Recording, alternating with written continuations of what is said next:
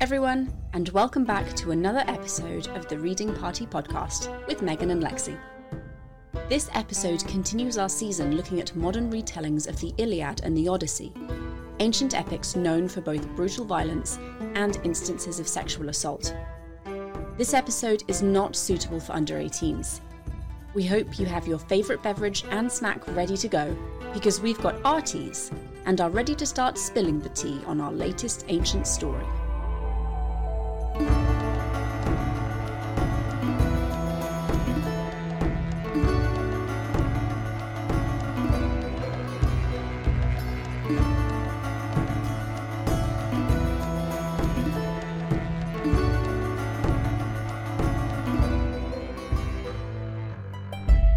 Hello everyone and welcome to another episode of the Reading Party podcast.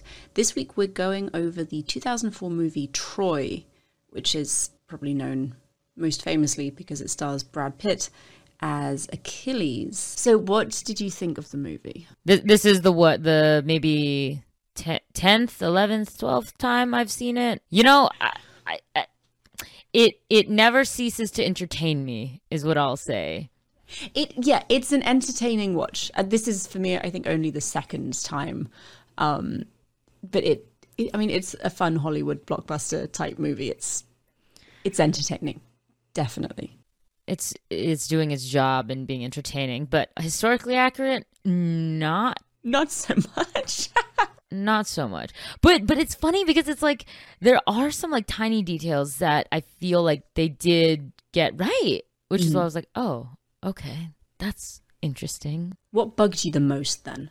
I'll start with the biggest part of all, which is when we introduce Sparta, essentially. My biggest problem is that you have the scene that says Port of Sparta, and then they cut right into essentially like the big feasting hall.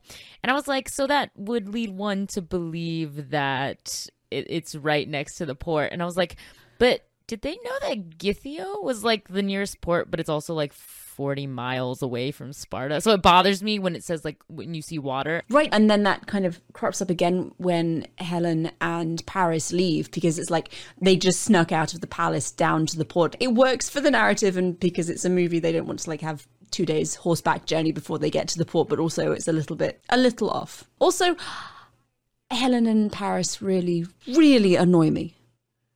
Really annoy me. And the whole Paris continually through the movie, he starts out being, you must come with me and I will fight for you. And then it's very, I can't have people dying for me. I'm like, well, honey, you should have thought about that before you kidnapped the queen of Sparta, whose husband's brother is like the biggest warmonger in all of the Mediterranean. Maybe consider that first. I know you're like 12, but also have some goddamn self-awareness. And then he gets the chance to fight and end it, and he fucking runs away. And then is all, oh, pity me, everybody thinks I'm a coward, and I just gave up my pride. And Helen's like, oh, it's okay, honey. It's okay. I'm like, no, it's not okay. Goodness. Sorry. Well, there was that great line where she was like, I don't want a hero. I just want someone I can grow old with. I'm like, okay, in the history of all Greek mythology and just Greek culture, when did a woman not want like a strong man who would be there to like defend her honor and fight for her? Like no one was like, oh, I'm in it to like live a long time and, you know, be like, you know, 60, 70. They're all like, no, we want glory. So I don't know. I was like, that line was so out of place. Well, I do want to mention, because there's going to be a lot of things that we find are not accurate and bad. So I do want to also say there are some good things in this film. And one of them is that I love the relationship between Odysseus and Achilles, because they did get that right. Because Odysseus was sort of the Achilles whisperer, and they had such a playful sort of bantery relationship. Starting when you knew it was love when he threw a spear at his head. I mean, there's a tree in front, but like, it was still... Right. And Odysseus is just like, it's Achilles, it's a Tuesday, we're fine, we'll just keep going. And I mean, really, any movie that involves Sean Bean is okay in my book. Did you notice that he has such a long history of every character he plays dies, and yet he's the only high-ranking Greek official to survive at the end? Who makes it, yeah. I was like, all his friends do instead. This is like his one glorious moment where he doesn't die horribly. Yeah. Although that's one of my biggest complaints. Okay, not only are my complaints that a bunch of people die who don't die. I mean, Menelaus doesn't die. Agamemnon doesn't die. I mean, they do die, but like later, not here in Troy. But like, okay, so they die, and okay, so yes, then you have Patroclus and Achilles and Hector dying, which is true. But then I think I was annoyed by the lack of like central characters that are in the poem. Yeah. Like I put here right on my notes and I like highlighted and underlined it. I was like, there's no Diomedes, there's no Penthesilea or any Amazons. There's no like duel with Sarpedon, there's no Cassandra. There's not even Jocasta. Isn't it weird how it's like we have all these King Priam scenes? It's Helen. Like Helen is the only woman, and like Andromache, but it's all Helen, and she's really annoying. I'm sorry. I know I keep like bringing this up, but they're so frustrating. And then Helen tries to sneak out the night before Paris's big duel that he goes so badly, and Hector's like, "You can't go. It's going to do fuck all." And she's like, "Oh, didn't think of that at all." Yeah. Well, also, I highlighted that scene in my notes, and I was just like, why is this scene here? Because never in the poem is she ever, like, suddenly, like, conscience grips her, and she's like, I'm just gonna run away and not tell anybody and go back down the ships. Bye! So I'm like, why is this a scene here? I don't know if they were trying to make Helen more sympathetic or more, like, I feel like in the poem she's pretty passive. She is. I don't know if they were trying to give her a little bit more like agency, substance. I mean, in the poem, she's just this beautiful woman who kind of gets passed around to the most deserving king, I guess, which doesn't necessarily play terribly well with modern audiences. But that does kind of relate to my biggest, not problem, just the thing I noticed the most about the entire film is there's no gods. And I know this is very obvious, and it's something that I suspect gets brought up a lot when you have classicists and historians like looking to this at this film. But there are no gods. I mean, yes, you see Achilles' mom, but like she's an older woman, and it's not terribly explicit that she is divine. And then you have all of the statues of Apollo throughout Troy and at the temple, and I do understand that it's really difficult when you're doing visual depictions and like movie representations of ancient myth. Like, how do you get the gods in there without it being super cheesy? And it was clearly a conscious decision by the director, but I feel like you kind of, with Troy, you lose a lot of the impetus for most of the action, because the whole thing starts because of the gods, and then it's kind of continued because of the gods, because they say that this should be happening. And I think they did a very good job with Agamemnon, especially in like the very opening scenes where he's like, ha ha ha, you will all fight in my army and I am bigger than you and stronger than you, and also, have you met Achilles? He'll just kill you. I feel like they had to make him kind of the whole driving force behind. So Helen was the catalyst to start the war, but then Agamemnon was the reason it continued. And I do think it worked well. I think it was believable. He's a very unsympathetic character. Like, terribly, terribly unnice. Unnice? Unnice is not a word. He's not a good person. Or even like remotely, like I can't find any redeeming qualities. So that works in the whole motive.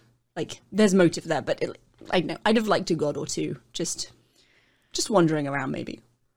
I think it would have been hard to do all the interferences by the gods. I mean, and then, you know, when you have some accounts saying, you know, well, the gods were in physical human form fighting with the Greeks and the Trojans, like, I understand that would be hard. But I think the one place for me where it would have benefited is the duel between Menelaus and Paris, only because the fact that they make him already sort of like simpering weakling, and then on top of it, because in the poem, he doesn't just like run away to Hector and that's it. Like, you know, they're fighting, and you know how like Aphrodite like swoops down and basically carries him from the battlefield to his bed.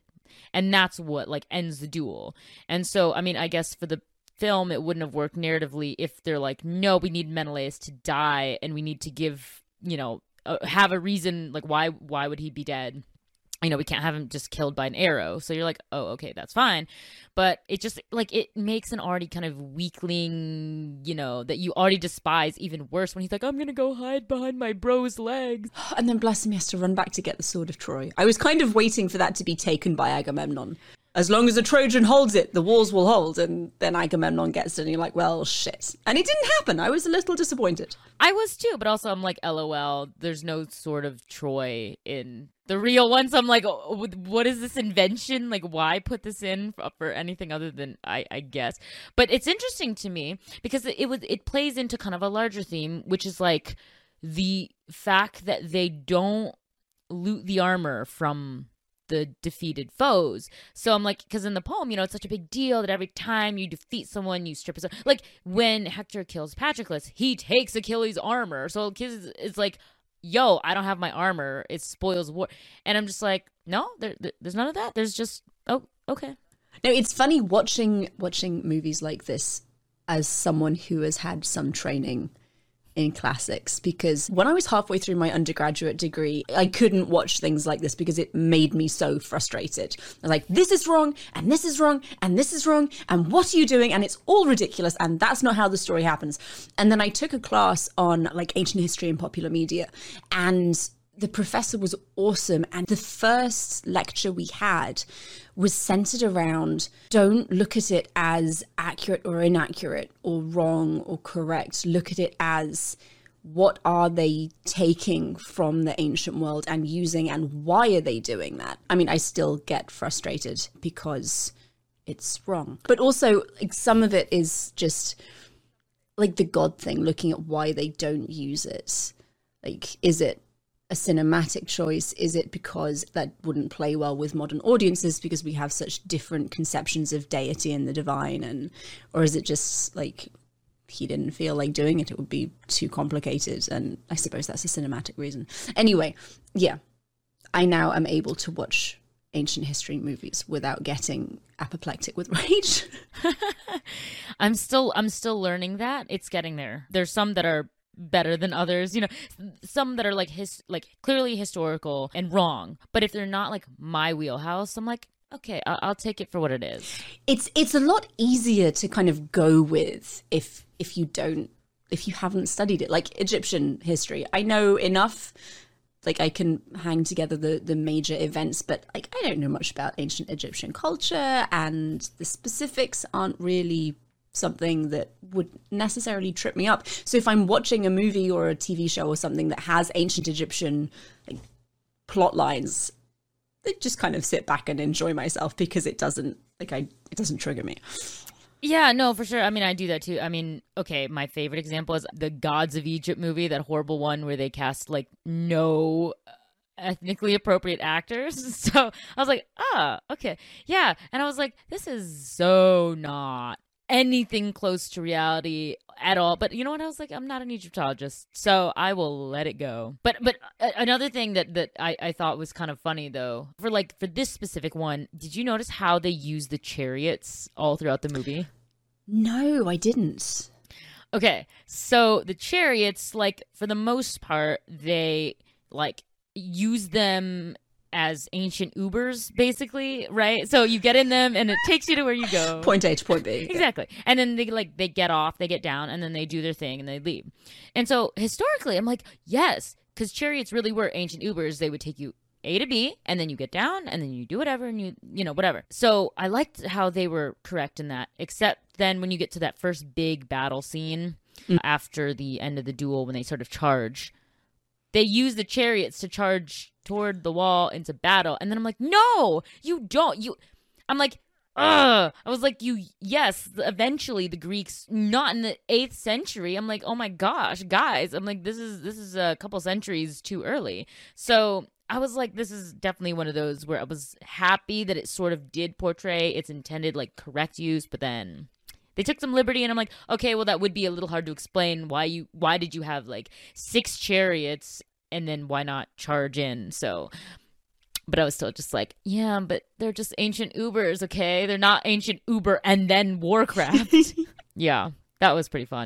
It's interesting because they don't really try to allude to a lot of like historically correct ancient themes either. But I think one they did really well was that line where Menelaus, when he confronts Paris at the beginning, and then he has that line about what kind of man like violates another's hospitality. And I was like, oh my gosh, they don't want to like say it, but it's like a thing, guys. It's one of the biggest themes in like all of Greek mythology, which is either the violation of or extending like philoxenia. So I was like, oh, well, you didn't say it, but you sort of alluded to it. But we know what you mean. Exactly. So I was just like, oh, that must be like a little Easter egg for classicists, because it's like, if you're not a classicist, you can still understand the violation of hospitality by, you know, stealing someone's wife after, you know, taking their stuff. But then as a classicist, you're like, yes, oh my God, they slipped like philoxenia, and how like he made a bigger deal out of violating hospitality than anything else. And I'm like, yes, and that's completely accurate, because that's what they would have actually been mad about. That's the whole thing, yeah. You know, that, and then the whole, Briseis thing. So, you know, stealing, you know, spoils of war also is a violation of like some kind of philoxenia. So I was like, no, good job. You did good. I don't know. I feel like I had so many stray thoughts watching this. Also because, I don't know, I feel like a bit responsible for analyzing this movie. Maybe wrongly, but only because Brad Pitt went to my school. So did he? He did. He's the most famous alum of University of Missouri to never graduate. Oh, no. Mind you, I suppose if you're Brad Pitt, you don't necessarily need to have graduated from college.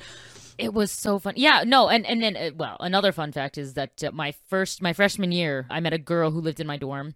Her aunt was in the same class as Brad Pitt, and she said that her aunt went on a pity date with him their freshman year when he was like ugly, and I was like, no, that's hilarious.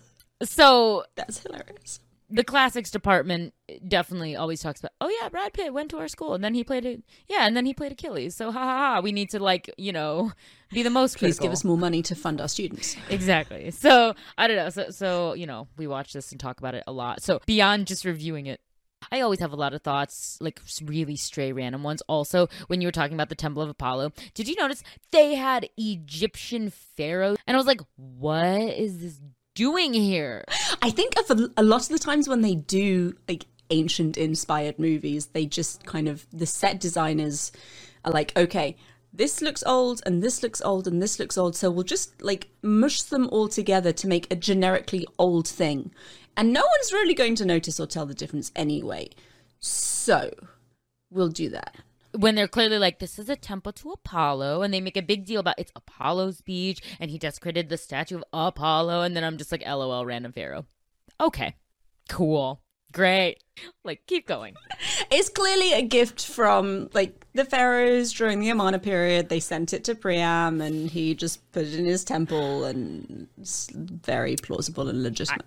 I suppose. Also, did it bother you how like they pronounce half the names wrong? So no, because I don't have enough experience with that side of things. I've never taken ancient Greek. A lot of my like classical education is, well, a long time ago. For starters, it was high school and then my undergraduate. So it was like 15 years ago at this point. But I will definitely bow to your superior knowledge on the pronunciation issues.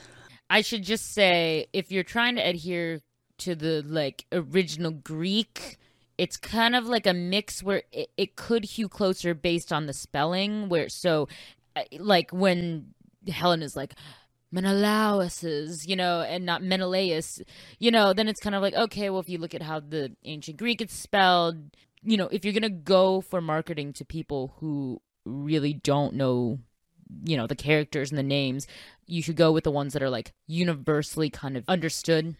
Because then if you just say something like really weird, I feel like you'd be like, I think I know who that is. So I don't know. Sometimes, I mean, I get, and sometimes I think maybe it was just the actor's own accents that might have contributed to how they would pronounce a name. Because Helen was over here saying Paris, and I'm just like, but it's Paris. But okay, sure. But so I'm like, maybe that's just her like German accent. I mean, love you, Diane Kruger, but also like Paris. I was so annoyed. Ugh. I think it would have been a better movie just without Helen and Paris. Just have Agamemnon crossing the seas to wreak havoc on Troy because he feels like it. Yeah.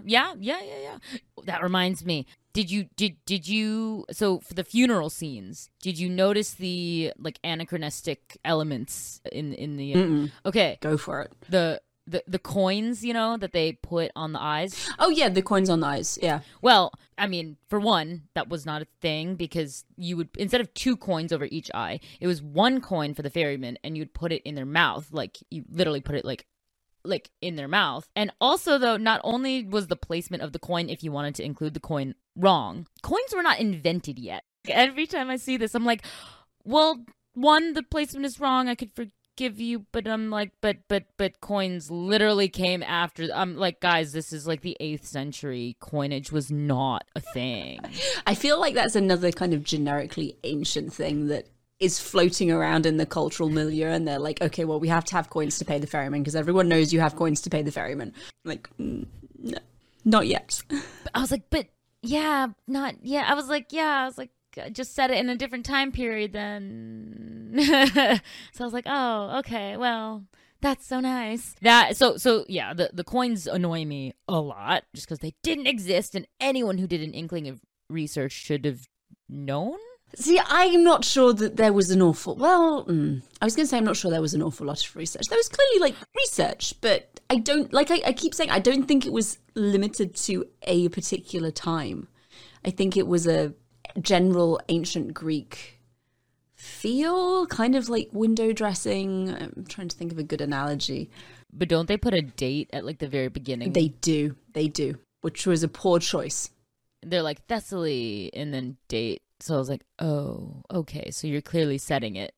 But I guess it just annoys me because the level of detail that they do put into some of the stuff that is right. Like, for the most part, I mean, I'm not an expert. Let me just go on record and say I'm not an expert in ancient warfare at all. That's not my thing. But from what I do remember learning about it is, yeah, they were right in the movie where no soldier had the same shield, because they would have their own family or whatever, like symbols, and so like all their armor sets should be different, which for the most part they were. And I'm like, yeah, that's all very good and accurate. And I'm like, okay, well, you need to do research to know that, because it would be easy to just kind of copy and paste the same, military uniform. Now, some of the uniforms are a little too much of the same. Like all the Myrmidons had the same sort of black armor, and I was like, well, they wouldn't have really had that. And so, but so that's another instance where I was like seeing a mix of like, oh, they do pay attention enough that all the shields were different, but then you have the matchy sort of breastplate and greaves and whatever, and I'm like, okay, that breaks it a little bit. But for the most part, like, that's a small level of detail. So that's why I get confused when I see that, and I'm like, okay, so you clearly did your research. So I did find it, talking about costumes, I did find it interesting that they made the choice to have, like, almost all of the Trojan royal family in blue. Blue everywhere, lots of silver jewelry, and it looked like, it felt weirdly orientalizing. Mm-hmm. It was beautiful. I think the costumes were gorgeous, but I don't know if it was we're making these men look effeminate, especially in like Paris being this like weak ladies man type thing, so we want that to be carried on through the rest of the Trojans, or if it was just we need them visually distinct from the Greeks, who are like always in their damn armor, so let's have the Trojans in super bright colors and wearing lots of jewelry. And yeah, that was interesting. It was. I mean, it suited Paris, I would think, but let me just be honest. Eric Bana rocking that armor, I was like, hello. Oh my god, yes. I was like, I'm okay with this. This is a good choice. He was easily like the most likable character. Yeah, honorable, wanting to protect his family and his homeland, and you can tell he wants to just smack Paris. He's not going to, because he's his brother and he's going to protect Helen, but also you two are goddamn idiots. Why did you do this? And then he obviously dies horribly. And I mean, he's one of the really tragic figures of the poem, I think. And they carried that forward really very well. And it definitely doesn't hurt that Eric Bana is very easy on the eyes. Oh, yes. Oh, yes. You know, I just want to stare at him whenever he's on screen. He's just magnetic. But also, I'm kind of like, but him being, make Hector live. He could just escape. Well, the thing is, because of like the character he is, I don't think he'd have done the escaping thing. He'd have stayed behind to like cover everyone's retreats and then been killed tragically anyway. That's true. I mean, okay, well, with the escape, the fact that Paris pulled some random boy and was like, "What's your name?" And he's like, "Aeneas." And he's just like, "Oh, okay, here's the sword of Troy. Go forth and save. Bye." I mean, we talk about all these main characters dying, so people who might have read, like, the Iliad or be familiar with the original might know, okay, it's inaccurate that all these people die. But I also wanted to point out, I found it quite interesting that for non-classicists, it's still popular enough that some people will be familiar, but, you know, when we think of Trojan women in Euripides, clearly all the women of Troy go back to Greece and now have all these very different fates, and it's quite famous what happens to them. So I found it interesting that Andromache and Helen and Hector's son Astyanax, who famously doesn't get thrown off the turrets, but like survives and is carried out through the secret tunnel, which also no. What? There was no secret tunnel in the Iliad. I'm sorry. Do you remember them being like, there's a secret tunnel for everyone to get out? I mean, the only description of people like fleeing the city, and not even through a tunnel, just freaking fleeing, is the Aeneid. So I'm like, this was quite an interesting choice to be like, oh yes, we have a secret passageway, and all these famous women who are captured and have these different fates, no, they get out through the secret tunnel. They have to make it a happy ending somehow, though. But is it really happy?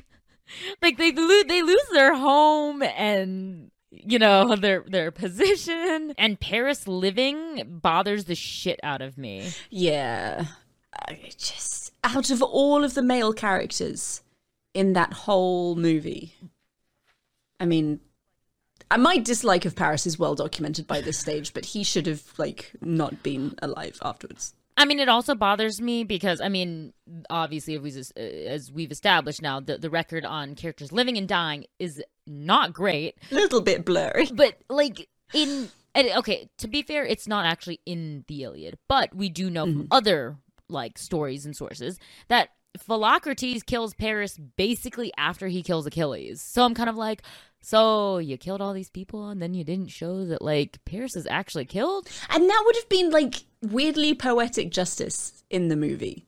Like, he kills Achilles and then it could even just be like a random soldier throws a spear and Paris is down here like, well, maybe don't steal other people. I mean, and again, he didn't steal her, but like... But I'm like, what message is this sending when, like, so you kidnap you just bring along another man's wife and then you kill her, like, first husband, and then you're rewarded because you get to live and, like, escape with her? Like, what kind of messed up romance is this? I'm sorry. But that, and I guess at the heart of it, that is my overriding problem with this movie. Historical inaccuracies, you know, we can live with those. It's artistic license, sure. They've taken the Iliad and they've made it they've tried to make it into a love story. And they tried to make it into two love stories because then you have Briseis and Achilles as well. And it's just, it's not terribly well done because Paris and Helen are so unsympathetic as characters. Like, I don't think anyone likes them. And I feel if you have to have a successful love story, you kind of have to be rooting at the heart. You've got to be rooting for this couple to actually succeed. And throughout the whole of it, I'm like, you two should not be together. I mean, like, aside from the whole misogyny, patriarchal bullshit of women being used as political pawns, okay, I think we can accept, all of us, that is not a good thing. And it is not something we wish to see replicated. But it's how things were. But I never really felt like it was actually... Like, it just didn't feel right. They didn't feel like they were actually in love. It felt like this performative, like, I've been at your husband's house for 4 days and you're super sexy, so we're going to have sex, and then maybe you should come home with me. And then later Paris is like, Father, I love her like you love every single blade of grass in Troy and every stone in the river. And I'm like, bitch, you've known her 2 damn weeks. I am all for love at first sight, theoretically, but it doesn't happen like that. That kind of deep-rooted emotion doesn't just magically spring up because she's pretty. They came across like love-struck 14-year-olds, and I'm like, this is not worth fighting a whole war over. And if you have the gods like manipulating the whole thing, it makes a lot more sense, because sure, he's been given this woman and the gods have decreed that she's his now, and okay, it's bullshit, but like, it's more convincing and more compelling than those two actually being in love and that love being worth a 10-year war. It's not a love story, and it doesn't track as one. Sorry, that was a bit of a rant, wasn't it? I love your rants because they're always so spot on and hilarious.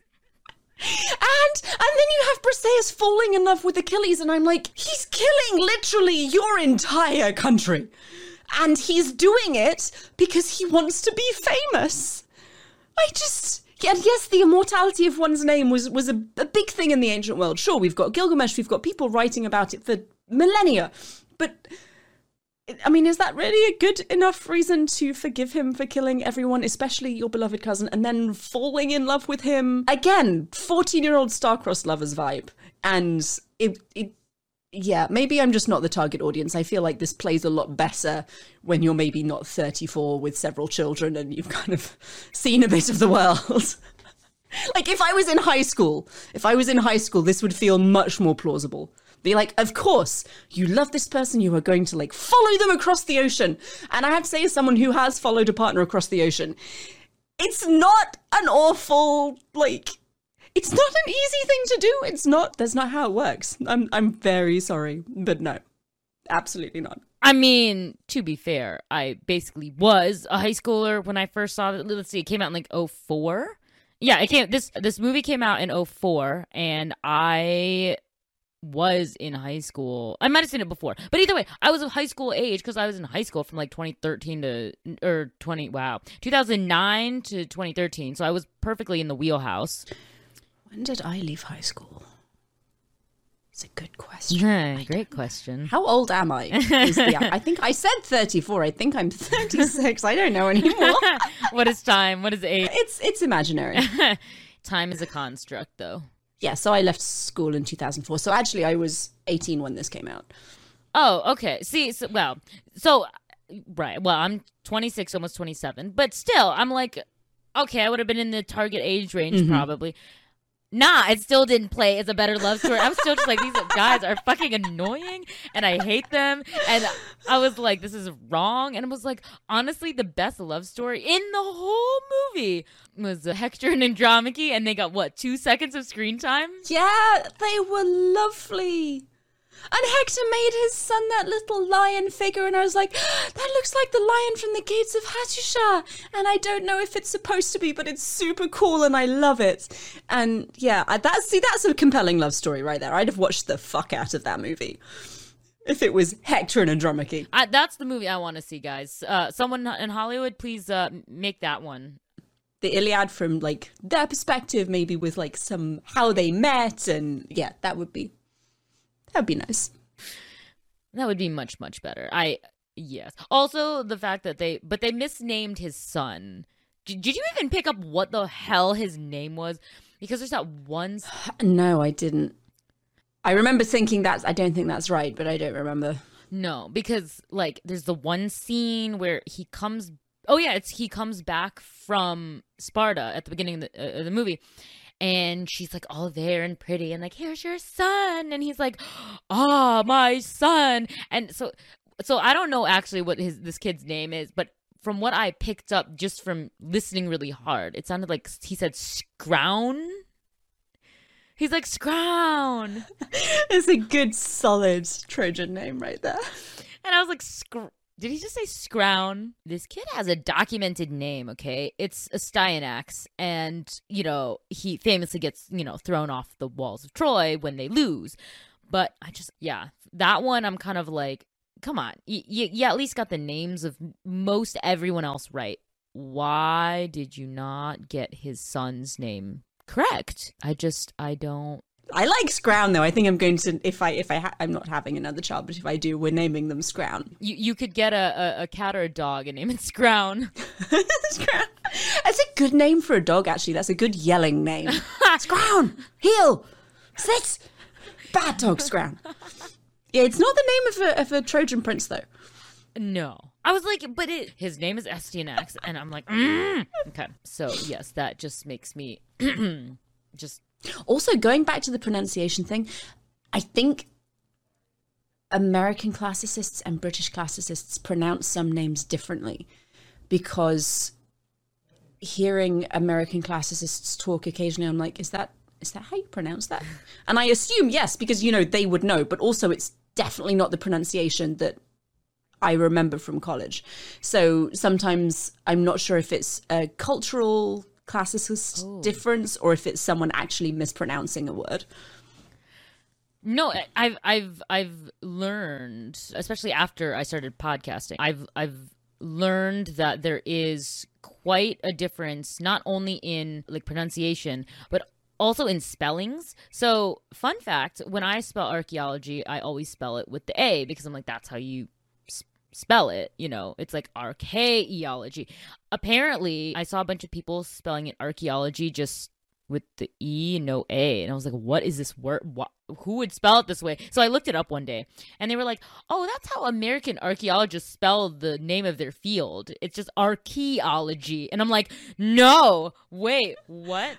Incorrect. Excuse me? This is like disgusting. Absolutely not okay. Do not approve. So no, absolutely just no. If you spell it archaeology, I'm going to give you a very, very dirty look, and then proceed to just sort of go, sure, and then take everything you say with a grain of salt. So. But that got me so curious. So wait, like what is like a name that is pronounced differently? See, now I can't actually give you an example because my brain has decided that we're not playing that game today. I'll try and find some though in the next episode. I'll be like, so these words are very different in British classicist language and American classicist language, and it'll make more sense. But oh, okay. Perfect. Well, I'm sure everyone will be very excited to know how differently we pronounce things. I've been listening to Natalie Haynes' A Thousand Ships audiobook because I love it and it's like the best audiobook I have. And she says Calliope, and that's not how we would pronounce it in the States. How would you say it? Calliope. Oh. Yeah. There's one. No, that's weird. Yes. No. Yeah. Calliope. Yeah. So we would always say Calliope, and I'm always like, I mean, I guess I heard it enough that it's not like as, I mean, it's different, but to me it's not like weird. It's odd, but it's not like totally jarring. But I guess, for you, you're probably like, what is it? That sounds like some weird like plant. I just assume I'm remembering something incorrectly. It's just me being forgetful, and sometimes it's actually not.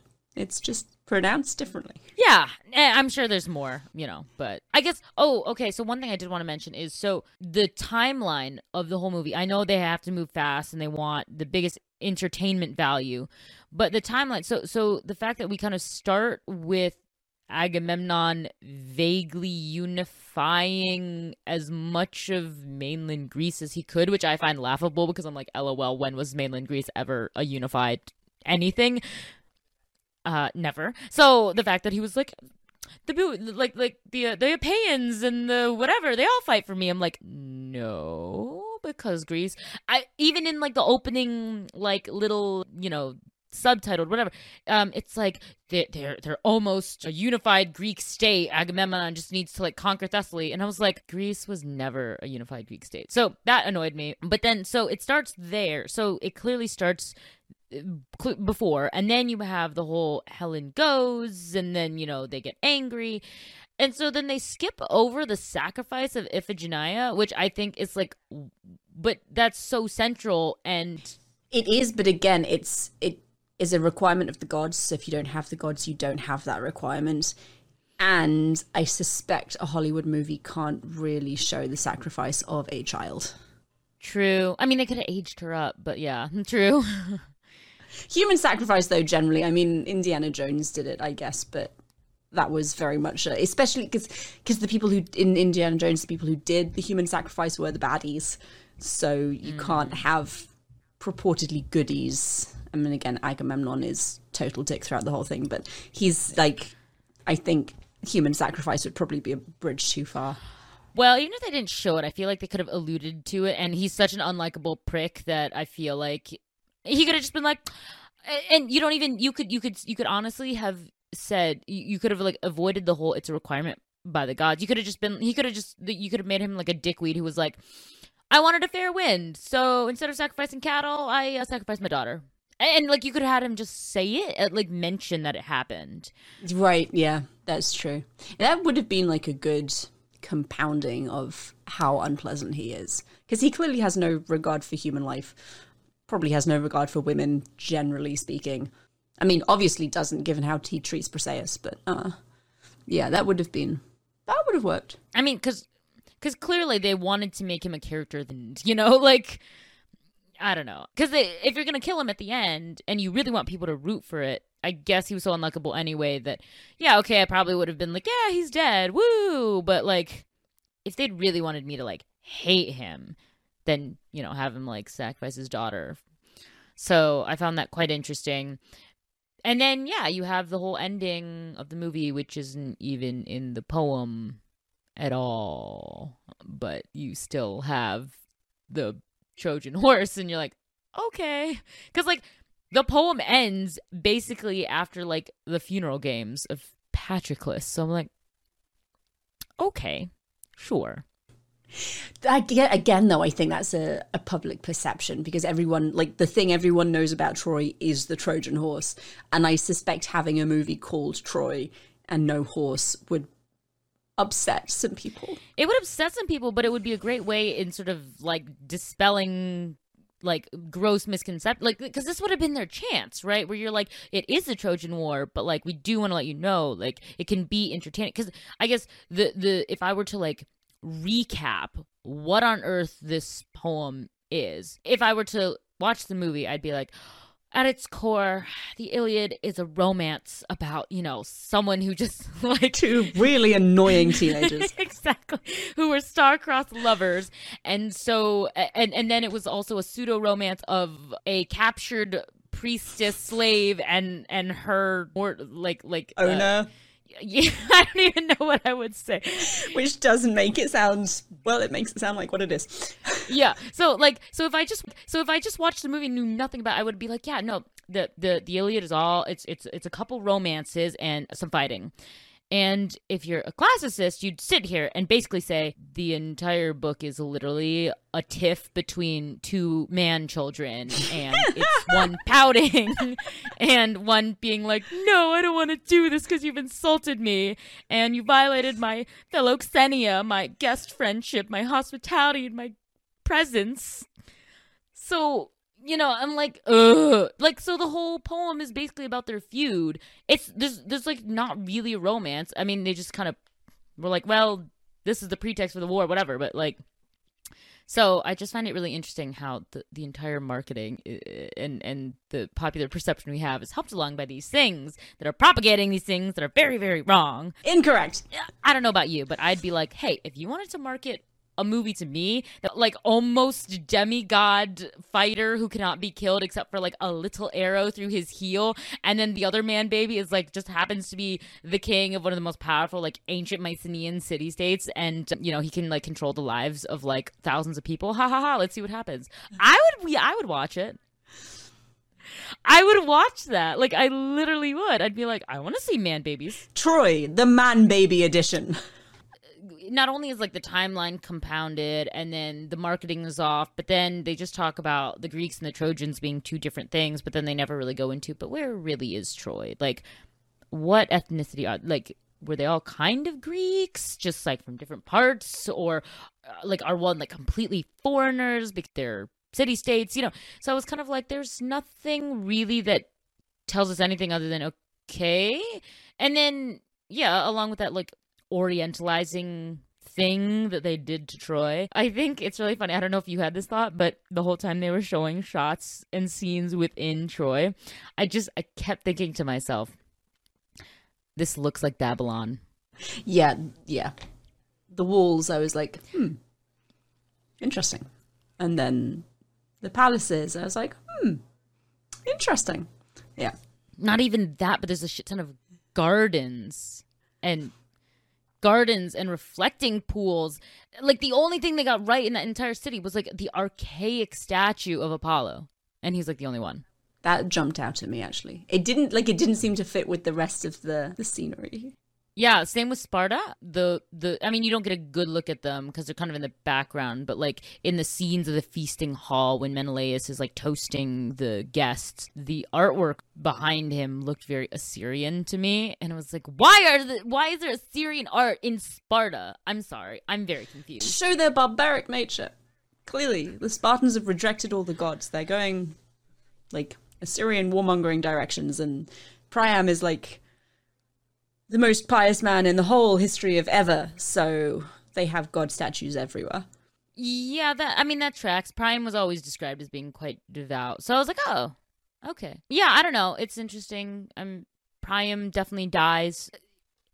I don't remember at this very moment, but I feel like I think I have these vague memories of like, I think he like commits suicide when he locks himself in the inner rooms of the palace, and he was just like, oh no, my city is burning. He's like the captain of his ship where he's just like, okay, well, Troy is burning and no one's really getting out, or if they are, they're getting out on their own time. So I'm going to lock myself in the room and bye.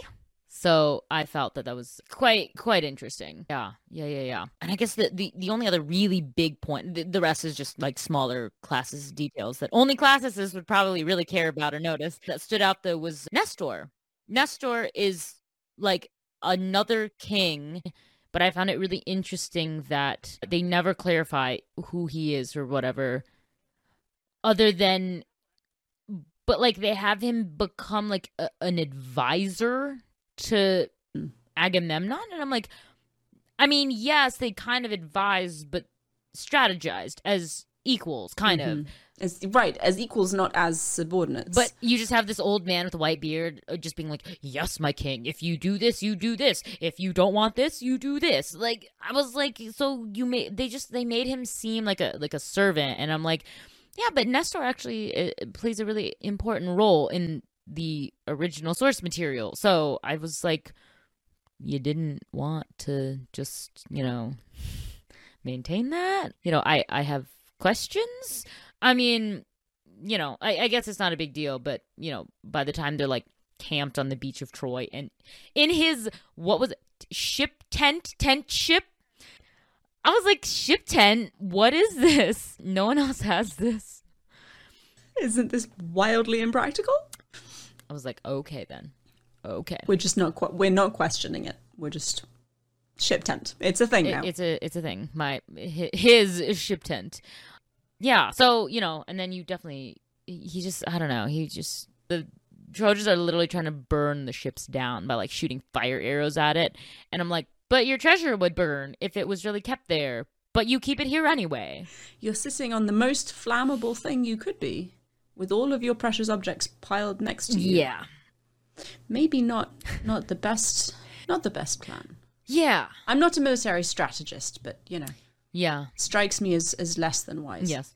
Also, I guess the last note I'd made on my paper, because I'd like underlined it like 4 times, was I just wrote, LOLOL, Patroclus, my cousin. Yeah, he was, I mean, uninspiring generally, but also, I felt like that was the movie's version of, and they were roommates.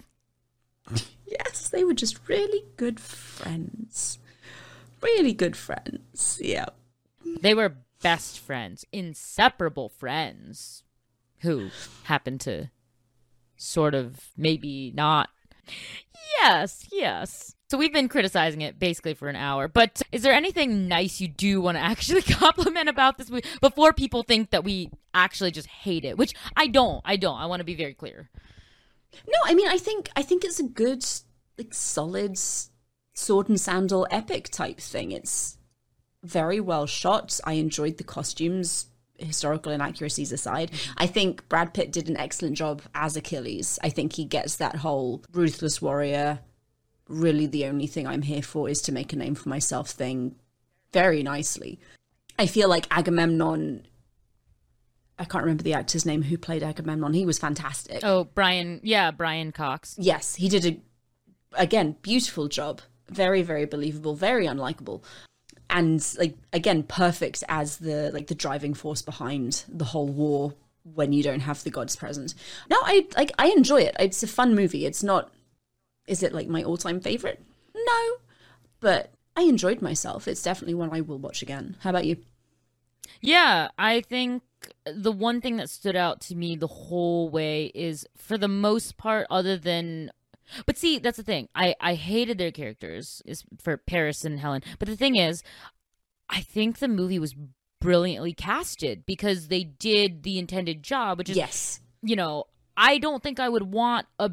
I don't think you're supposed to like them. Right, and I was like, I don't think... Because if you cast someone who was more handsome or better, like whatever, as Paris, then maybe I don't hate him because I'm like, oh no, he's just too good looking, so I love him. You know, so Orlando Bloom just tapped into that, like, pouty, you know, young little princeling who's kind of a weakling, and, you know, so he makes you hate him, and Helen being unlikable as well.